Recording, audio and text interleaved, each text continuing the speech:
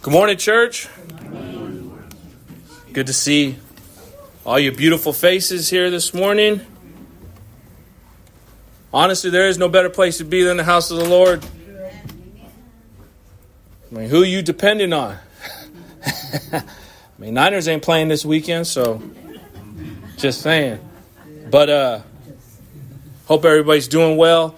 If you didn't get a chance to last week, we got those remembrance stones in the back. Please feel free at the end of service, go ahead and get you a Sharpie. And once again, it's the whole premise of what has the Lord done in your life that has been revolutionary? What is a miracle that you're never going to forget? You know, I mean, obviously you can't put, your whole testimony on the rock. That's not what it's supposed to be. It's just supposed to be symbolism. It's symbolic. It's something personal between you and God. You ain't got to tell nobody about it. But please feel free. Like I said, the rocks will be there for, the duration of this month or whatnot. We're singing that song and, no other name than Jesus. And for the Jewish people, Yeshua, it's the same person. Ain't no other name. Ain't no other person. Ain't no other God but the God of all creation. I don't know if everyone here is familiar with the Aaronic blessing, but I love that blessing. That blessing was given to Aaron and his sons as they were Levitical priests, and they were to speak this blessing over Israel. You can read about that in Numbers chapter 6, verses 23 down through 27.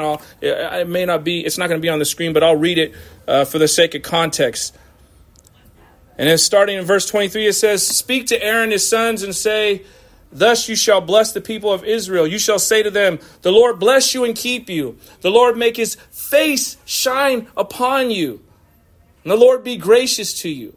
The Lord lift you up with his countenance, and the Lord give you his peace.'" Amen. "So shall they put my name upon the people of Israel, and I will bless them." I love that. It says, "May the Lord bless you and keep you." Today, this morning, who's keeping you? Who's keeping you solid? Where's your foundation? Can't be in paper money. Shouldn't be. Can't be in your job or your career. Can't be in your family. Lord knows our families are all dysfunctional. So it's got to be the Lord that bless you and keep you. May the Lord's face shine upon you. I love that. I mean, we just had some rain, and look at the physical sun is shining down upon this earth, and it's making it warm and vibrant and bright. What about spiritually? What about your life today? Do you sense the Lord's face shining upon you with his favor? If you woke up this morning and you got breath in your lungs and you didn't have an aneurysm, well, you could have even had an aneurysm, and the Lord still, his blessing and his face will shine upon you. But it's like, okay, so his face is shining upon you. The Lord lifts you up with his countenance. What does he say? "Take my yoke upon you, because his yoke is easy and his burdens are light." How many of you have a burden today? It's heavy. Life is hard. We're going through all kind of different things. Family problems, health issues, stuff with jobs, stuff with the world, looking at the craziness of the world and trying not to let anxiety run rampant in your mind. He'll lift you up with his countenance, and he'll give you his peace. How many of us need peace today? I got both my hands up, man. I need peace. I need peace every day, all day. But I love that, because when we take a closer look at this text, it shows us that the emphasis is God. And when we look at the whole of the Bible, you see, we have to read, we have to study the scripture through the correct lens. See, sometimes we tend to make it about us. Like, where can I find myself? How is this speaking to me? Yes, the scripture is never going to return void, and it is always going to speak to us what the Lord wants to show us, but what the Lord wants to show us about himself. He's trying to reveal, he's trying to give revelation so we could understand. And again, these blessings list the emphasis that the Lord is the one who blesses people for what they cannot do for themselves. Aren't you so grateful that the Lord will bless you in what you cannot do for yourself? He will provide. He's a good, good Father. For the child of God today, this blessing should be a reminder of what you and I have in Jesus Christ. Now, we're not Jewish, but we can still adopt this blessing and this principle. Remember, we are grafted into the vine, and now Jew and Gentile are one and the same. This prayer should also be a reminder for a desire to have a fuller understanding of God's blessing. Amen? All right. This morning, we're gonna wrap up Ecclesiastes chapter 7. It's been a long time coming just in this last portion of Scripture. This is part 5 of a 5-part series. I didn't really know how the Lord wanted to do it, but as I was telling Daniel this morning, when I was studying out throughout the text like a month and a half ago, looking at this, there was no way to really break it up. It was just all one portion of Scripture. So with that, we're in Ecclesiastes chapter 7. We'll be going through verses 25 down through 29, and this message is entitled, as the last 4 have been, The Difference Between Wisdom and Folly. So important to know that. So when you get there, if you could please turn in your paperback Bibles, or if you got your cell phone, if you don't have either, we got the scripture on the screen. We do have some paperback Bibles on that little box back there. But either way, if you could turn to this page, the portion of Scripture, and stand for the reading of God's Word. We'll read our Scripture, we'll pray, and we'll get into our message this morning. So once again, starting in verse 25, it says, I turned my heart to know and to search out and to seek wisdom in the scheme of things, and to know the wickedness of folly and the foolishness that is madness. And I find something more bitter than death, the woman whose heart is snares and nets, and whose hands are fetters. He who pleases God escapes her, but the sinner is taken by her. Behold, this is what I have found, says the preacher, while adding one thing to another to find the scheme of things which my soul has sought repeatedly, but I have found nothing. But I have not found. One man among 1,000 I find, but a woman among these I have not found. See this alone, I found that God made man upright, but they have sought out many schemes. Before you let your mind go anywhere, let's pray. Yahweh, we just thank you for, again, your mercy and your grace. Thank you for your presence in our lives. Thank you for the presence of the Holy Spirit. We pray that you would empty us of ourselves right now and fill us fresh with the full dose of your Holy Spirit, that we would be able to rightly divide your word, that we would understand, that you would give us discernment, that you would give us the ability to apply the principles of this text to our lives. Show us exactly where it hits for all of us. Reveal your Son, Jesus Christ, to us in such a way that we would know without a shadow of a doubt that the Scripture is pointing to Him and Him alone as the Redeemer and redemption of our salvation. We thank you for who you are. We praise you because you are the only one to be exalted. And we pray this all in Jesus Christ's precious name. Amen. All right. Like I said before, today we're looking to wrap up chapter 7. We spent a greater part of the last 5 weeks focusing on the difference between wisdom and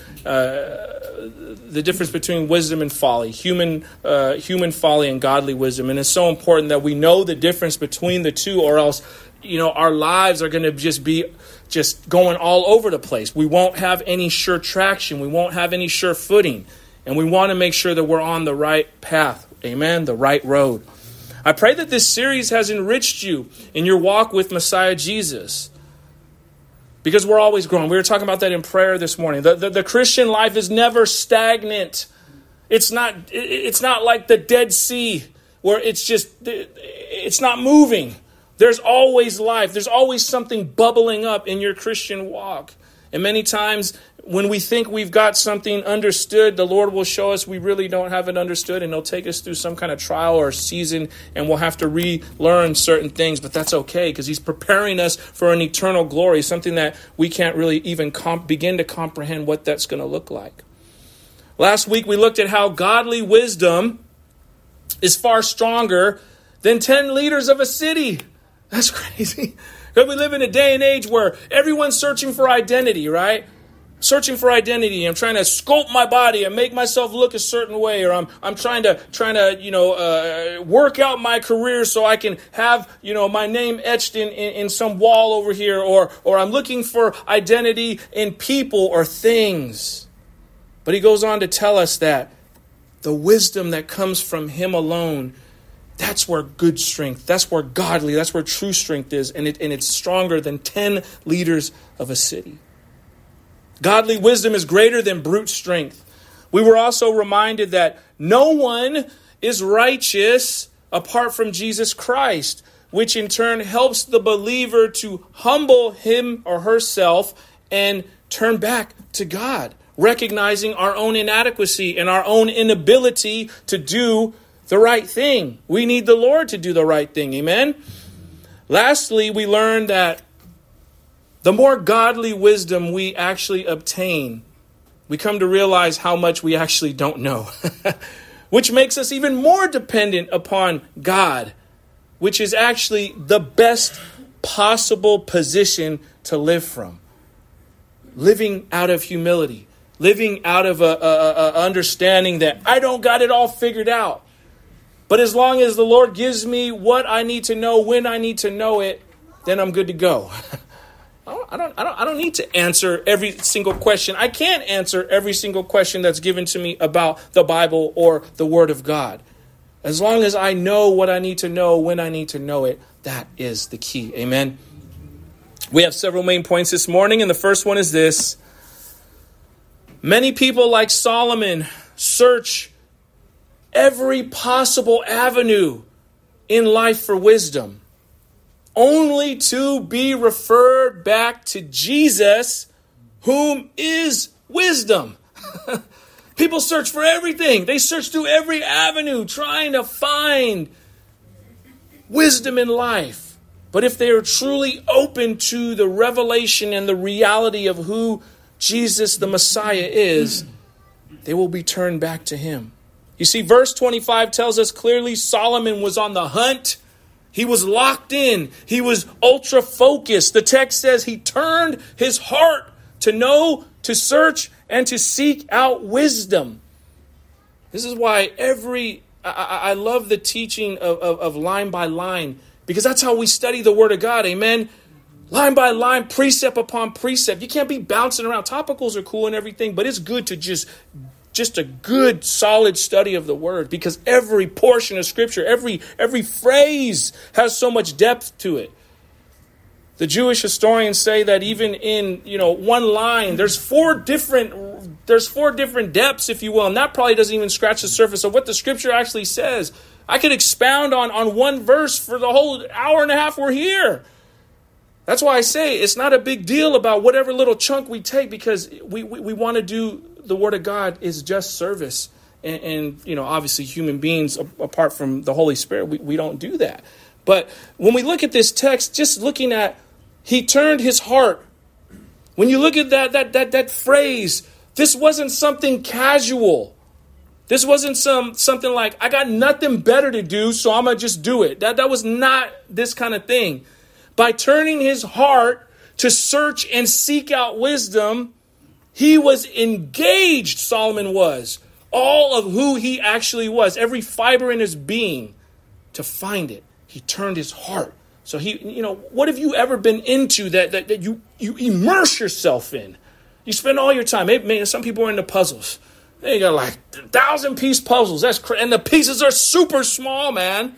My eyesight's getting worse as I'm getting older, and I can't do that. You got to spend time. You have to put effort into figuring out, okay, I'm going to get these corners, and then I can slowly piece together this 1,000-piece puzzle.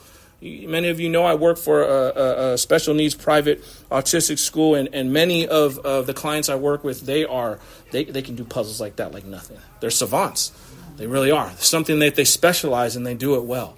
But this whole example, in order to do that, you have to turn your heart to it. You put your all into it. You see, all of Solomon's energy, effort, intelligence, and strength were all invested in seeking and finding wisdom.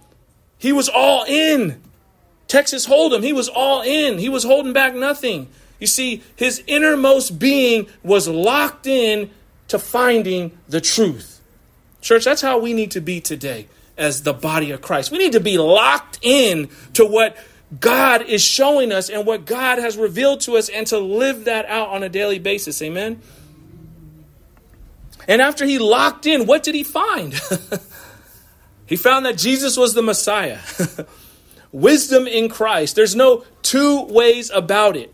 An example of this being locked in to try to figure something out, it reminds me of, has anybody heard the testimony of Lee Strobel, The Case for Christ? There was a book a long time ago that was written, and they came out with a movie a little while ago. It is a great inspirational testimony. Basically this man worked for the Chicago Tribune. Him and his wife were not saved at the time. His wife ended up getting saved. He was, I don't want to say alcoholic, but he drank heavily, and he was a columnist. And he was so bent out of shape by the fact that his wife got saved that he said, you know what, I'm going to do this search and I'm going to prove that Jesus Christ is a farce. And he was locked in. His whole heart was all about proving Christ not right. He's not real. He doesn't exist. What happened? The man ended up getting saved. He gathered so much data for the intellectual mind. Right? It's all about data for the sophisticated mind. It's all about information. If I get all this information because I can figure it out. He had all this information, and then it was like, it was overwhelming the way the Holy Spirit used the information that this man sought out to try to cause a curse on Christ, to say he wasn't real. And now he ended up getting saved. And he's been saved for, very many years. And I think he lives somewhere, in the Midwest or down south. And, he has a very prosperous ministry. He's been a pastor for many years. But I love that testimony. Because, again, we see this idea of someone giving all of themselves into a cause. And the real meaning of life, both now and eternity, is found in the restoration of our relationship with God. That's what it boils down to, church. And Daniel was talking about this morning in prayer, and we're getting prepared for eternity. That's one of the main reasons why we're still here. He's doing a sanctifying work, and I don't want to mince words, but it's the whole thing of, yes, once saved, always saved. I get that. But salvation, even though, the baptism of the Holy Spirit is a supernatural act that happens in an instant. Your sanctification is worked out every single day of your life, every single breath of your life. From here on out, that just is how it works. There's things that he's working out of us, and we got to go through the refiner's fire, and we got to go through and all the sludge and the muck and the mire and all the things that are not right in our hearts. It needs to come out. So then the creator of our soul can look at us and see his reflection, just like they do with metal when they put the metal in the fire for the gold. All the sludge and all that has to come out. And when the goldsmith sees his reflection in the piece, then he knows that it's ready. I don't know how it goes of when someone has to, pass on, but maybe that's how it is. All I know is we will go through these things, church, because it's part of our sanctification process. But the meaning of life is all wrapped up in the glory of God. The reason why you and I were made is for God's own glory. Aren't you so grateful that he allows you? He will not share his glory with anyone, but he imputes his righteousness onto you, and you get to take part in the fact that you're grafted in to him. You're family with him. You're a child of God. That is who you are if Jesus is your Savior and your Lord this morning.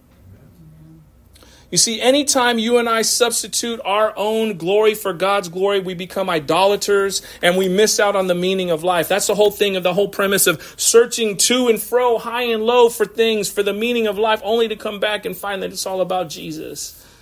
I think many of us in this room have already been there and done that. But you see, Yahweh really wants us to know what the meaning of life is. He's not hiding. He's not hiding it from you. This is not hide and seek. This is not Where's Waldo. The Lord is not hard to find. Amen. It is, are we willing enough, or do we desire enough to find him? If we truly want to find him, he'll reveal himself to us. A full life is one that is meaningful and devoid of aimless wandering. Who wants a full life? Who wants to live a full life? I want to live a full life. John chapter 10, verse 10 says, the thief comes only to steal and kill and destroy. I came that they may have life and have it abundantly. It's crazy. So my wife was sharing with me. I wasn't even going to share this. It's not even in my notes. My wife shared with me the other day. I think Betty, she shared it with you. It was a clip of a young lady and her testimony. And this testimony was very powerful. I guess she was, got in a car accident. And it broke down to this lady thought she was going to die. She was a Christian. She was saved. But the scariest thing for her about the whole situation was she was not ready to die. She was not ready to die. We hear it all the time. Well, if you're saved, I'm ready to go whenever. But clearly this wasn't the case with her. She was not ready to die. And it was very powerful testimony because it was a reminder that, every day that you and I live out, we have to live in light of eternity. We have to live light in light of the fact that God wants to do things in and through us, and we need to be good stewards of our time. All we really have is time. You heard this saying, living on borrowed time. I don't know how true that is. I'm living on God's time. He has a timetable for when we're going to live and when we're going to die and go into eternity. But, that is a scary thing. To come to a place where, because she said at that moment where she thought felt like she was going to die, it didn't matter if she was single. It didn't matter what is in her bank account. All that mattered was it was her and God. It was her and her Creator. And that's what the reality was. And she was not ready to go. So for you and me, that at least how I took it when I saw that video was, man, I need to be about my Father's business every day, all day, throughout the day. And I'm not talking about being fanatical. I don't think fanatical is the right word, because you're just really locked into wanting to serve and honor the Lord. And that's a good thing. Think about what an average fanatic is. They call them fans. They spend 3.5 hours in a parking lot in the frozen cold, if you're in Green Bay or somewhere like that, and they're barbecuing and all this for a football game where they're not getting paid. The players are getting paid millions of dollars, and they're screaming at the top of their lungs. But then people come in the church house and they're ashamed to say, praise the Lord. Hallelujah. I love you, Jesus. And I get it. Some people are more reserved, and that's okay. But it's okay to also shout. Why are we not shouting? What have you been delivered from? What are you so grateful for that the Lord has done for you? That you would just keep it under wraps. I gotta be a respectful Christian. I can't let them see that I'm so happy for the Lord to sanctify my life. That's crazy to me. So don't think that you're a fanatic if you're a fanatic for Christ. People are fanatics for all kind of other things that aren't even worthy of anything. The second main point is this. Ultimately, in the grand scheme of things, all wickedness, no matter how anybody wants to conjure it up, all wickedness is folly and is a trap. Now, verse 26 tells us the woman whose heart is snares and nets and whose hands are fetters, he who pleases God escapes her, but the sinner is taken by her. Now, some would suggest that this statement is speaking specifically of one woman or one kind of woman, a prostitute or an adulteress. And this is true. This is very true. We know near the end of Solomon's life, he compromised his faith by marrying many women who were not of the same faith, and they worship false gods. He also had many concubines, and that turned his heart away from God. But there is more than meets the eye with this text, church. This woman whose heart is a snare and a trap is the personification of that wickedness, which is folly itself. The Bible has much to say about folly. In Proverbs chapter 9, verses 13 down through 18, folly is associated with a seductive woman. Folly, foolishness in some translations is loud and seductive and knows nothing. It's like the scripture says, a beautiful woman without discretion is like a pig with a golden ring in its snout. Have you ever met men and women like that? They're very beautiful. They're very handsome. They're very attractive. But the essence of how they live makes them ugly. Ugh! You repulse me with the way that you live, and it's not good. You're so loosey with it. That's not cool. It's good to be a prude. It's good to be prudent and have virtue and substance and not just go with any old thing, any which way. She is seductive and she seduces the simple who pass by. Those who turn to her find death. In contrast, the Lady Wisdom, who provides fine food and wine, the woman of folly provides stolen water and bread eaten in secret. Proverbs 19 verse 3 says, when a man's folly brings his way to ruin, his heart rages against the Lord. Okay, so the scripture is crystal clear. You want to understand why some people are so mad at God, and they hold a clutch fist and they curse at him, and they try to wish it away, and they try to think away the reality of who God is. Their folly has brought themselves to their own ruin. And that's why they rage against the Lord God Almighty.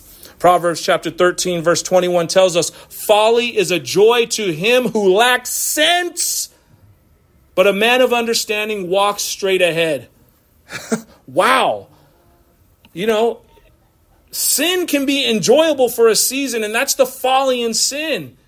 It says folly is a joy to him who lacks sense. But when you're immersed in sin and enjoying sin, it says you lack sense. You're not wise. You're foolish. But it says a man of understanding walks straight ahead. You bypass the potholes. You bypass the landmines of sin because you recognize that is not the wise way to go. You keep your eyes in your own skull, as the scripture tells us. We want to be like that, church. Amen. The third main point is this. In humanity's search to understand life in truth, we in our fallen state have failed to please God. Notice, I'm saying in our fallen state. I'm not saying you cannot not please God once you get saved. Do you know that you can move the heart of God by your obedience? But in our disobedience, in our natural fallen state, we have failed to please God. Verse 27 tells us, while adding one thing to another to find the scheme of things, which my soul has sought repeatedly, but I have not found. Adding one thing to another to find the scheme of things is basically Solomon trying to make an explanation for things. He's trying to find out. He's trying to explain the purpose for everything, and he's having a hard time doing it. But in actuality, this is every human being. This is all of us. Think about it like this. As babies, we enter life with so much curiosity and wonder. That grows as we become children, and that curiosity and wonder never leaves us as we get older.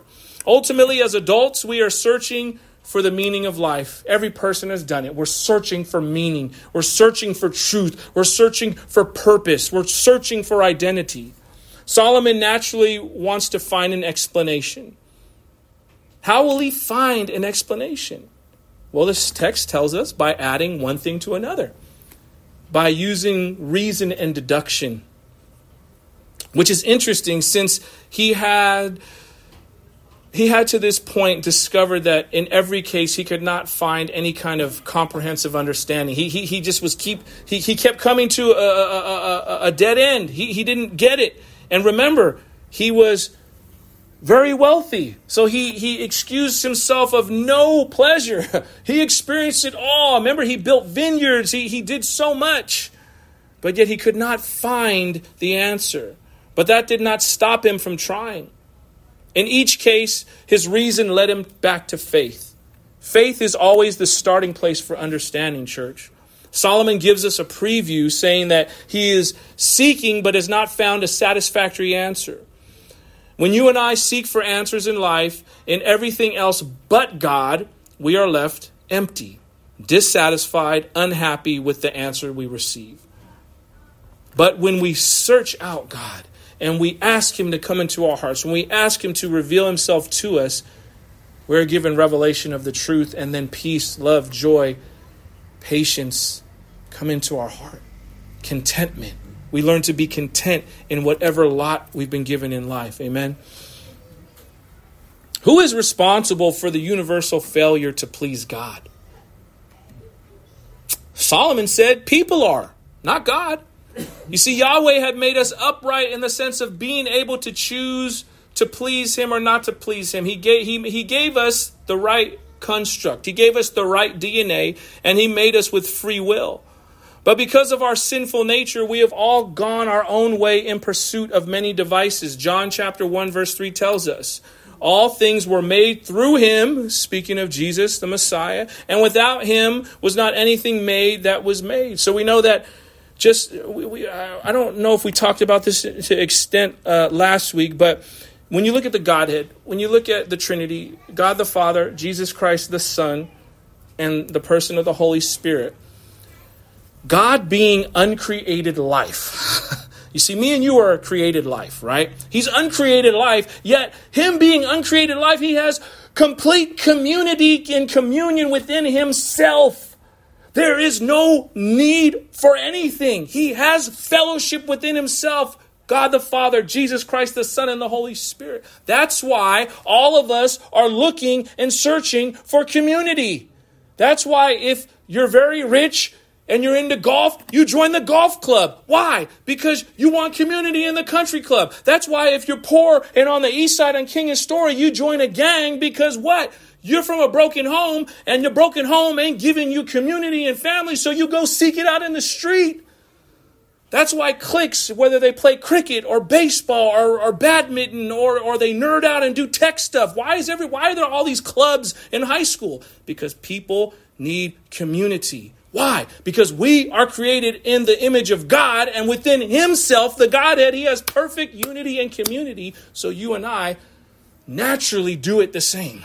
That's a beautiful thing. We just need to make sure we find community in him and in God's people, and then you'll be on the right track. Amen? All right, let's go ahead and break down these verses a little bit closer so we can get more depth in this. So when we look at verse 25, it says, I turn my heart to know and to search out and to seek wisdom in the scheme of things, and to know the wickedness of folly and the foolishness that is madness. You see, this is what I'm talking about. Just this one verse, man. There's so much. We just spend the whole time on this. This is a mouthful. If we don't strap in and lock in, man, we're going to miss it. You see, Solomon makes it clear that wisdom is found not on the surface of events, but only by those willing to work, to dig, to study, to analyze, to uncover it. This is what we talk about, church, when you and I have a part to play. We have a part to play. Do you realize that the level of anointing that you experience in your Christian walk is not all on God? The level of anointing that you and I experience in our walk with Christ has to do with how much are you and I seeking after him? How much are you and I searching for him? How much are you and I walking in obedience to when he calls us to do things? That means you and I have a part to play. We can't just blame God. Many people say, I want healing. And there's obviously there's mysteries of God. And I don't understand why some people get healed now and some people get healed over time and some people won't get healed until they reach heaven. But the reality is we do control how much anointing is upon our lives based on what we do with the revelation that God has already given us.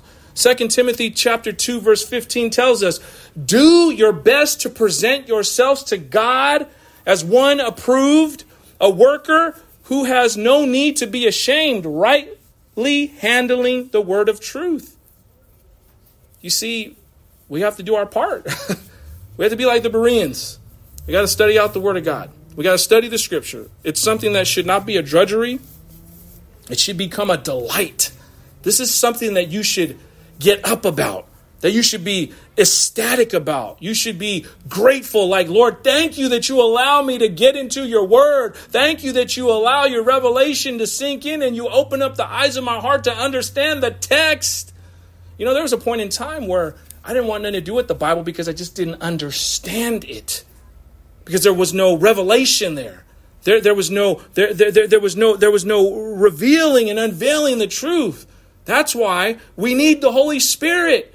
If you don't have the Holy Spirit, how are you going to understand? That's why people can slice and dice the scripture to make it mean whatever they want, because they make it they manipulate it. They make it say what they want it to say. But the scripture speaks for itself. And if you have the revelation of God, you'll understand the truth as it is relayed to you. Amen. You see, Jesus Christ is both wisdom and truth. In both instances, Ecclesiastes chapter 7, verse 25 and 2 Timothy chapter 2, verse 15, we see searching and working going hand to hand. They fit together like a hand in a glove. Christ is simply not just going to fall in our laps and do absolutely everything for us. There is a level of participation that is needed on our part. Remember, we are in relationship with him. We are in koinonia. We are in fellowship. We are in communion with God. To have communion with Father God through Jesus Christ means we have a common, what? A common union. There is energy. There is effort. There is thought, critical thought. There is time put into fellowship with him. An example is this. Think about any of your human relationships. Think of all the relationships you have with people. How are those relationships that you have with people that you put absolutely no effort in? Probably not that great. You're probably like, well, we're just acquaintances. I mean, I say hi, bye. There's not much depth to our relationship. But what about the ones where you've put in time? You've put in effort. And then you see on the other side, it's been met with equal effort and time. Those relationships are probably thriving because you guys have a common union and you're both giving of yourselves for the oneness of the relationship. You see, whenever you and I put in effort in our relationship with the Lord, he'll always put more back in. That's why the scripture says, test the Lord to see that he's good. If you seek him, you think he's not going to reveal himself? Man, if you're adamant about wanting to know the Lord and your heart's like, man, I'm not doing this for fame. I'm not doing this for fortune. I'm not doing this to be recognized. I just want to have fellowship with you, Lord. You think he's not going to bless you in such a way where he's going to just fill you with grace and love and peace and joy and put a heavy anointing upon your life where you just have wisdom. You just have understanding. You have revelation. You're able to see like, man, I'm able to see clearly way before the problem comes. And then even if I don't see the problem when it comes, I'm not shaking, I'm not moved, I'm not going to fall out of my relationship with Christ because I know he got me. These are the things that he'll give you far much more than when we give whatever effort we give into the relationship. He'll always do so much more for us, but we got to make the first move. Remember, James chapter 4 verse 8 says, draw close to the Lord and he'll draw close to you. It doesn't say he's going to draw close to you. It says if you draw close to him, man, he's going to come running to you. Think of the prodigal son's father. Remember the men in those days? They wore the long robes, and it's a shame for an elderly Jewish man to run. But yet what did he do? He saw his son from afar coming from the pig trough, and he ran to him. That's a picture of Father God and us. We're coming back from the pig trough. We're all messed up. We're like, man, I don't know what to say.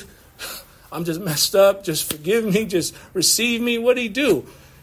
Kill the fatted calf. Get the signet ring. Get the sandals. Get the robe. Man, we blessing them. We're having a feast. That's how it is, church. Running to us. When he gave a little bit, he just recognized he was wrong. He said, I got to get back to my Father's house.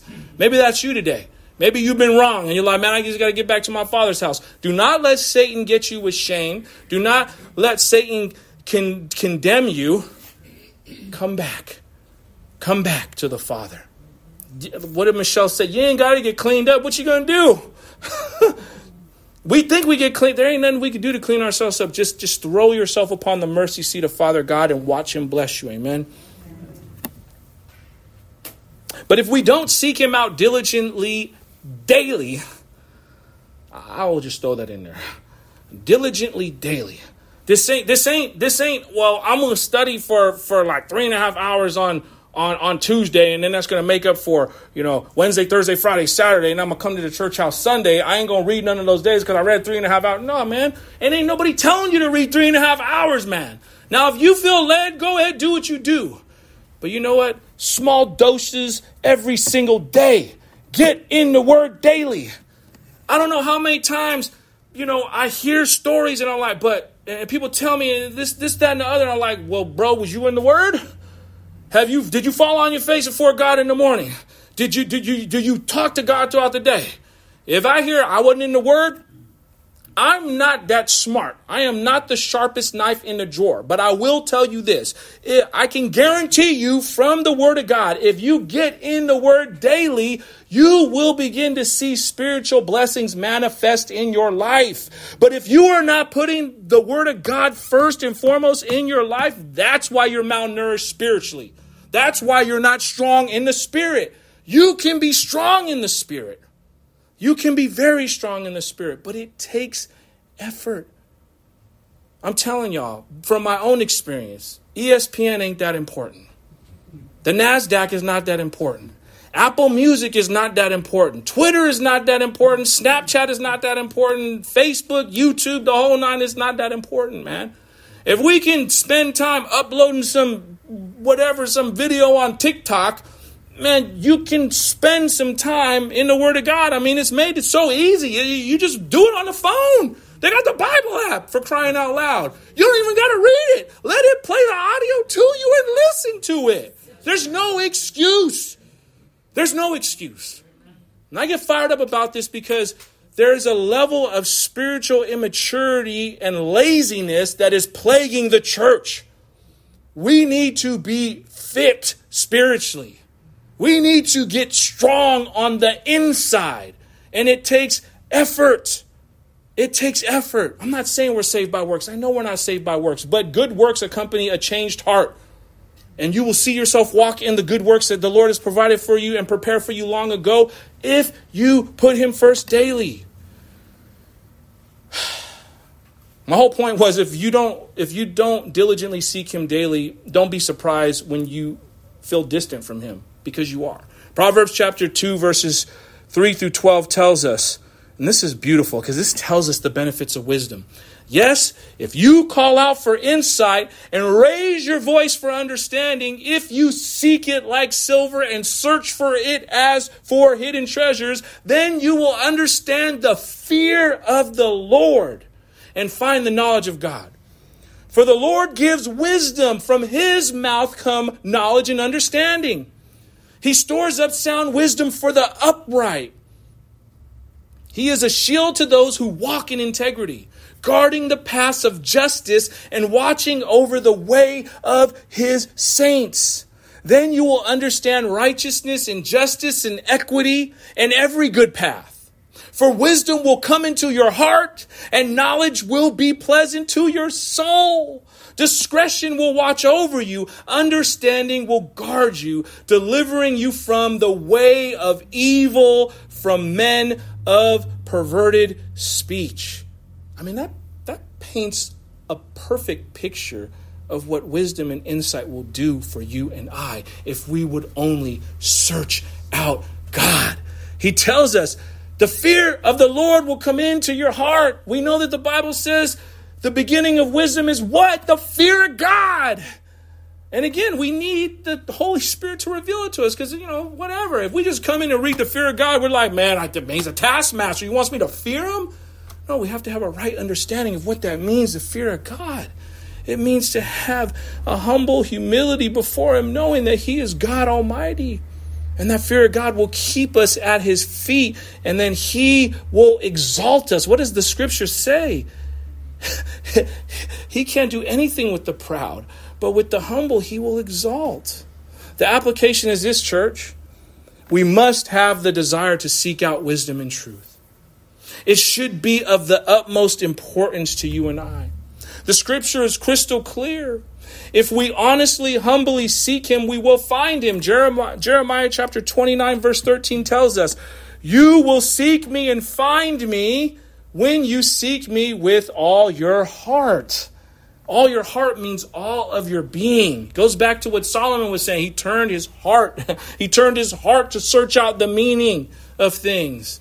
When you and I, with all of our being, seek out the Lord and are honest and sincere, He says, you will find Him. He wants you to find Him. He wants you to come into perfect koinonia with Him so that you can have the fullness of life granted to you and given to you, which was ripped away and taken from you at the garden when sin entered into the world. He wants to restore all of humanity back to himself. That is his desire. Amen. While this prophecy and promise is specifically related to the people of Judah and Israel, the principle that God will draw near to those who draw near to him is a universal truth. It's an irrefutable spiritual law. But we have to draw near to God on his own terms, with clean hands and a purified heart that only God can provide by the grace and faith through Jesus Christ. So why is this so important? Why am I hammering this down, church? Because the truth and error are many times side by side. So they must be recognized and be distinguishable between one from the other. If you aren't seeking godly wisdom daily and the truth in the person of Jesus Christ, you will not know the difference between wisdom and folly. Many people think they're wise and they're foolish. Many people have knowledge, but they don't apply knowledge, and so they're foolish. Remember, wisdom is knowledge applied. This scripture, I'm not going to say that the word is not powerful. The word is powerful. We know it's sharper than any two-edged sword. But what do we do with this book is what makes all the difference. If you have all this head knowledge, but you do not apply the principles of scripture to your life daily, you will not see the power of God manifest in your life. You have to apply it. You have to apply it. I have to apply it. That's where you see the power. You'll see it manifest itself. And you'll have so much understanding that it'll trickle down into other people's lives, and you'll be such a blessing to other people. And you'll be blessed. You'll be at peace with yourself. Sometimes we're our own worst enemies. It's not even Satan. We just don't have peace with ourselves. But when you have wisdom, when you have the fear of the Lord in your heart, then you have wisdom. Then you have wisdom, then you have contentment, then you have peace. You see how it's all just I can't explain it. It's just the way the Lord, he created it. It's just a kind of this godly, holy cycle that works. But it starts with the fear of God. We got to have a holy fear of God. We must grow in our discernment of truth and error by clinging to God. Have you seen that in your own life? When you cling to him, he just reveals things to you at the proper time. And you're like, oh, man, thank you. I was stressed out about this situation. And you just, I just cling to you. And then you just gave me the understanding I needed. And even sometimes we make poor choices. And then maybe it's in hindsight. And then the Lord gives us wisdom. And then we're able to see the error in our ways. I talked about this last week. The blessing for Simeon from Jacob was a rebuke. Before Jacob died, he rebuked Simeon. But that was a blessing if Simeon was willing to receive the rebuke. That's just like you and me. When the Lord corrects us, remember, what does he do? He chastises and chastens those he loves, those who are his children. If you're not being corrected by the Lord, I think that's a very slippery slope and a scary place to be. That's like, man, am I illegitimate? Because I don't sense the conviction of the Lord upon my heart. There's no correction going on. There has to be, church. Amen. All right, let's look at the last of these verses. They're all coupled together. We'll break them down little by little. So there's clarity, so there's no confusion. Because I know this text can seem confusing. 26 down through 29, and it says, And I find something more bitter than death, the woman whose heart is snares and nets, and whose hands are fetters. He who pleases God escapes her, but the sinner is taken by her. Behold, this is what I have found, says the preacher, while adding one to another to find the scheme of things which my soul has sought repeatedly, but I have not found. One man among 1,000 I found, but a woman among these I have not found. See, this alone I found, that God made man upright, but they sought out many schemes. Again, this is a mouthful. There's a whole lot going on here and a whole lot to get twisted and misconstrued if we don't have the Holy Spirit guiding us in the context. So we see this first statement, and I find something more bitter than death. Wow, this is crazy right here. First off, what is more bitter than death? And what does bitter mean? So we need to look at the definition of bitter. The definition of bitter is saying having a sharp, pungent taste or smell, not sweet. Like, I don't know, don't want to disrespect anybody, but I can't stand Swiss cheese. That stuff stank. Oh, man, Swiss cheese just smell like throw up. I don't know who's eating it. I don't mean to disrespect you if you're all about Swiss cheese. If I ever go to your house, do not give me Swiss cheese.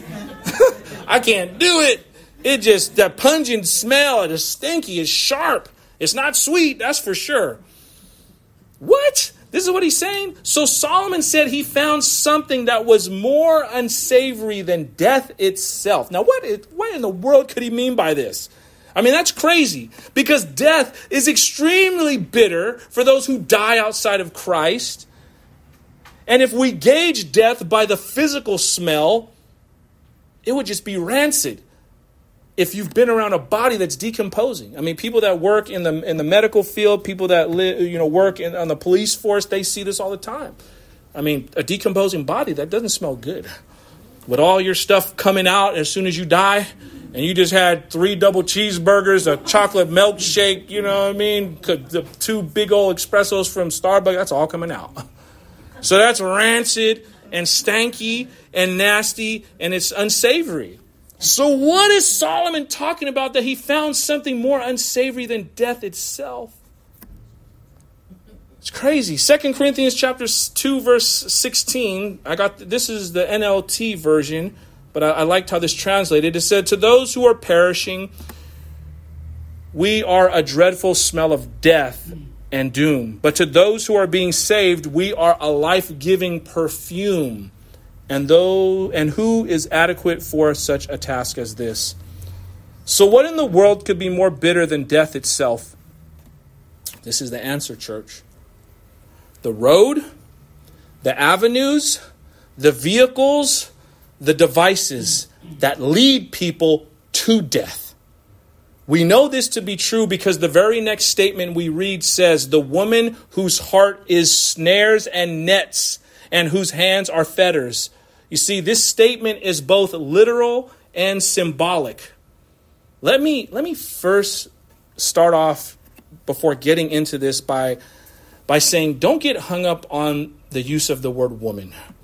Because see, some will be like, you see here, they always saying a woman. Misogynist, chauvinistic. No, we need the Holy Spirit to give us discernment on what's actually being said here. Because simply put, a male, I know that there's confusion nowadays and people really don't know what a man and a male and a woman and a female are. There's only 2 sexes. Anyways. Amen. But simply put, a man could be just as much of a stumbling block as the woman that is depicted in this text right here. You see, this style of teaching is called personification. The use of woman here as a snare, nets, and hands like fetters are examples to get your attention and mind. Still, in the same boat, because we serve a multifaceted God, there is the relevancy of this woman being who exactly she was, because Solomon was definitely speaking from experience. 1 Kings chapter 11, verses 1 through 4 tell us, "Now King Solomon loved many foreign women, along with the daughter of Pharaoh, Moabite, Ammonite, Edomite, Sidonian, and Hittite woman, from the nations concerning which the Lord had said to the people of Israel, 'You shall not enter into marriage with them, neither shall they with you, for surely they will turn away your heart after their gods.'" Solomon clung to these in love. I mean, he didn't just have a casual relationship. He clung. "Girl, don't leave me." He said that to a lot of women, man. He had 700 wives. I got 1 wife. And I don't got it figured out. I don't know how you got 699 more. How you even got time in the day? Man. Who were princesses. And to add on to that, he had 300 concubines. Why? What in the world? I mean, it's really, gosh, as much as we're laughing, it's really sad. It's really sad. And his wives turned away his heart. For when Solomon was old, his wives turned away his heart after other gods, and his heart was not wholly true to the Lord his God.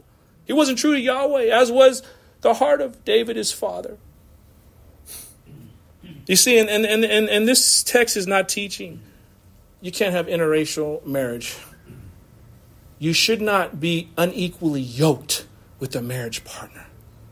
If you are saved as a Christian, you shouldn't be marrying an unsaved person. Now, I'm being sensitive. I'm trying to be sensitive about it. Many people come from different backgrounds where, yes, it wasn't the way it's supposed to be in the Bible. But, we also have scripture that talk about, the praying wife, and that can be interchangeable too.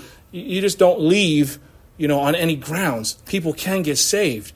But ideally, the premise is, don't be unequally yoked. Look at this example. It's so bad when you allow yourself to be led by your flesh and your carnality, you're liable to do anything. You see, because of his bad experiences with polygamy, he was instructed by the Holy Spirit to write Proverbs chapter 5, verses 3 through 6. This is a changed heart as he's seen through experience. That's where it says, Solomon had more wisdom than anyone in the world. I mean, it's probably because he did all kind of crazy stuff. Because church, we learn by what? Making mistakes. And he made a gang of mistakes. That's why he's the wisest man in all the world that's ever been. Proverbs chapter 5, verses 3 through 6, it says, "For the lips of a forbidden woman drip honey, and her speech is smoother than oil. But in the end she is bitter as wormwood, sharp as a two-edged sword. Her feet go down to death. Her steps follow the path to Sheol. She does not ponder the path of life. Her ways wander, and she does not know it." That's so sad too. When someone is so lost in their iniquity that they don't even know that they're wandering to death. And it's even worse that they're dragging people with them. All of this is very true of the promiscuous woman and men alike. It is also true that this is symbolic in anything out of Jesus Christ that will try to appeal to your flesh to drag you away from God. It is these women, men, activities, hobbies, social groups, and etc. that are the things that are more bitter than death. It's the avenue that takes you to death that's worse than death itself. That's what Solomon's talking about. These again are the vehicles and devices that lead people to death. Next we see the statement, "He who pleases God escapes her, but the sinner is taken by her." You see, Solomon learned that the person who wants to please God will escape folly and wickedness, but the person who prefers to sin will not. I'm so grateful that in my stupidity, as I was younger, the Lord was so gracious to me. Because I was that man. I was that young man. I was that adolescent. I was that person who preferred to sin. I liked sin. And who doesn't like sin? I'm not being blasphemous, because sin is pleasurable for a season. But when that season is up, you got to pay the piper. You don't want to die in that sin. You don't want to die in that place. But you see, it says that the man or the woman who escapes folly is the one who chooses and desires to please God. They will or will not escape based on what is the strongest desire in their hearts. How do we know this to be biblically true? Because God is always providing a way of escape out of every temptation we will ever face. This is the question. Do we want to escape sin enough? Because that's what it really is. You can't say, "Oh man, it's just," no, yeah, I get it's hard. But he made a way of escape. So that means if it's so hard and you keep going back to it like a dog to its vomit, that must mean you want the vomit more than you want the freedom and liberation of not being bound and shackled to your sin of your choice. 1 Corinthians chapter 10, verse 13 tells us clearly, "No temptation has overtaken you that is not common to man. God is faithful, and he will not let you be tempted beyond your ability. But with the temptation, he will also provide the way of escape that you may be able to endure it." Amen. Praise the Lord. The Bible is clear about this fact. We, you, I, all of us are all enticed and drawn away from God due to the unclean desires within our own hearts. And we can know for sure that God never tempts anyone. Satan is the tempter, not God. James chapter 1, verse 13 and 14 tells us, "Let no one say when he is tempted, I am being tempted by God. For God cannot be tempted with evil, and he himself tempts no one. But each person is tempted when he is lured and enticed by his own desire. You see, but this is the glorious part of it. The one who fears God, the one who pleases God will escape. You'll escape that temptation. Once again, why? Because you have a holy fear of God. And your holy fear of God supersedes your temptation and your lustful desire for whatever it is you're battling with.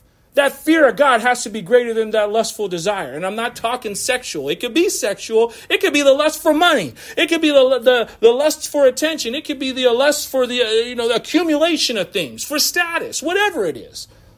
I got to keep it in check. And the holy fear of God has to trump that lustful desire every time. Amen? The one who does not fear God will fall victim to his or her own carnality.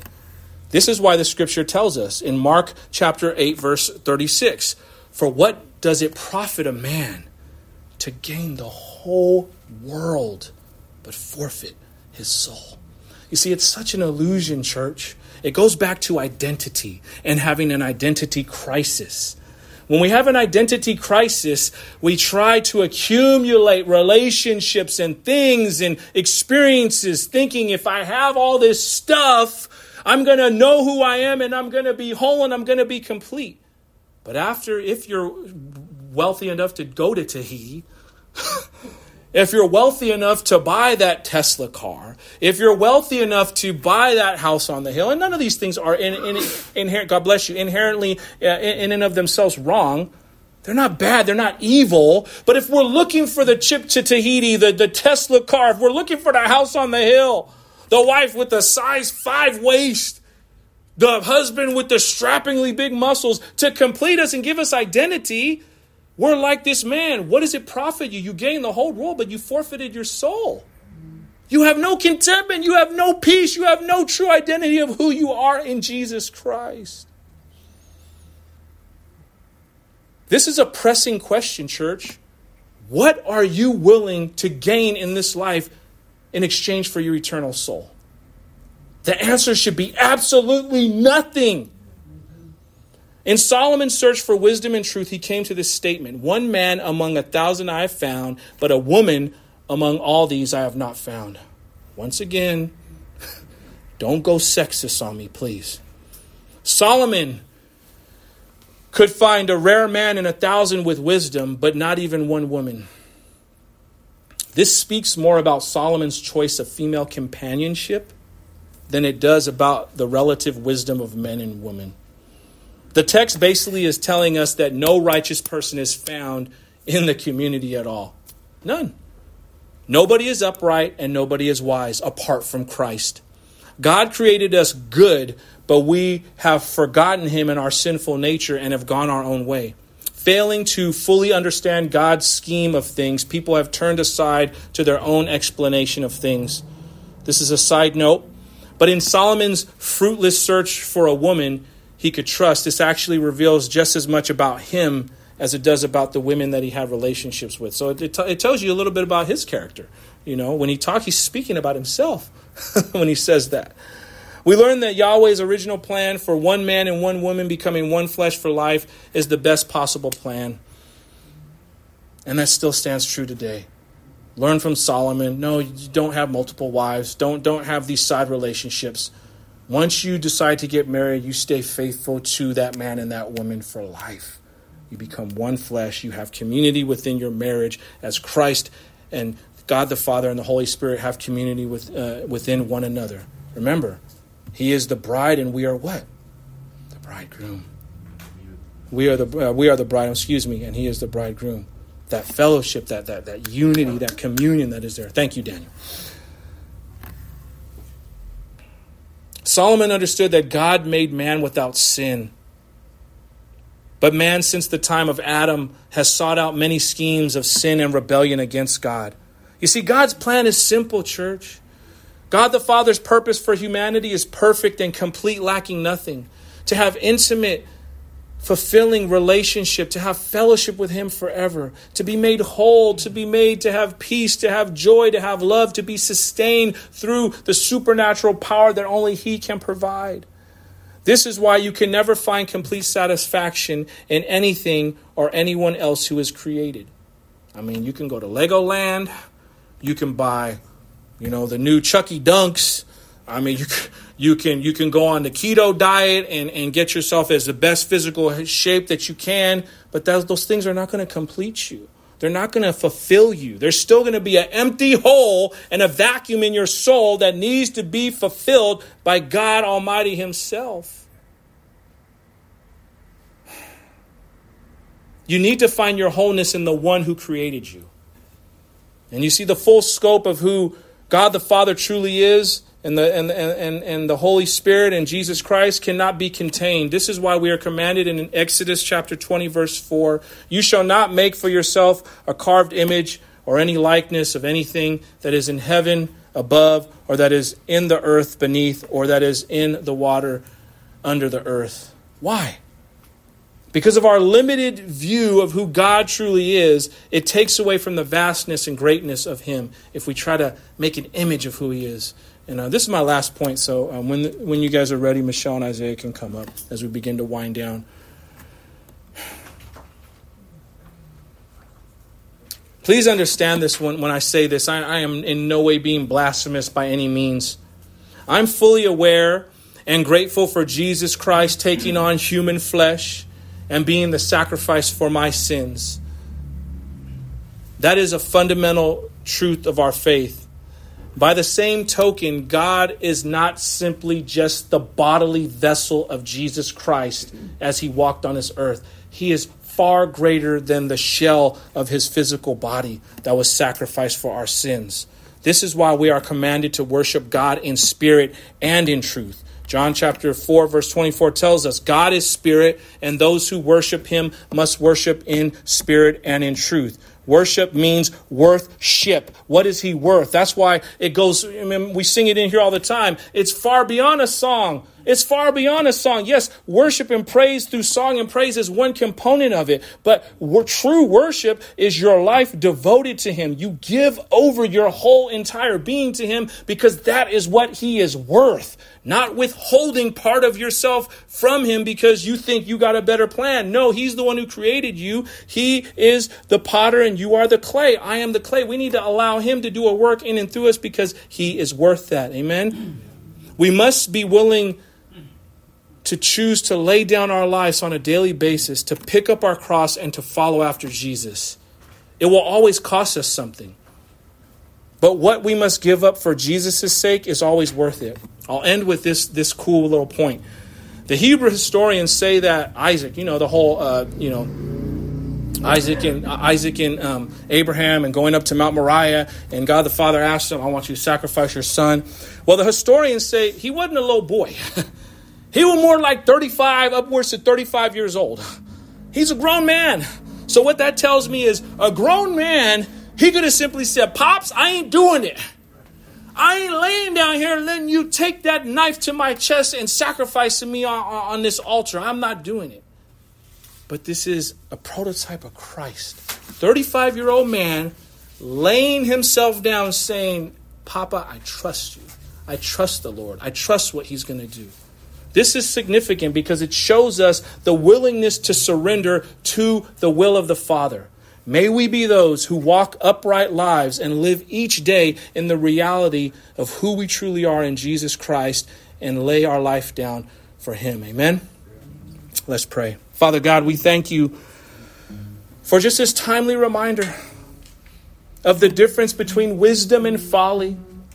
Father, I pray that you would put in every single one of us now a holy fear of you that would never leave us, that we wouldn't be able to think away things when we know we're teetering on the brink of going over, and that we would fall back onto you, and that we would understand that honoring you is far better than allowing our minds to run rampant and doing our own thing.